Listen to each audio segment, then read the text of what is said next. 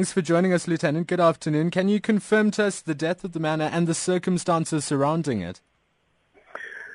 Afternoon, sir. What I can say is that the person who died in the hospital for yesterday was not the one who was shot at by the 47-year-old man who was arrested in Lenasia during the protest. It was a different case.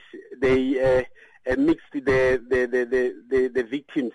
So far, the people who were shot at during the protest are still in a critical condition at the hospital, and the man had appeared today in Protea for attempted murder cases.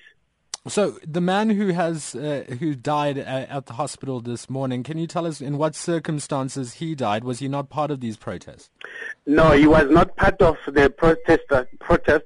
It's a different case. So the protest people, there are no one who died in the protest. There are only those two people who were shot by these men during Wednesday when they were about to burn the electric boxes.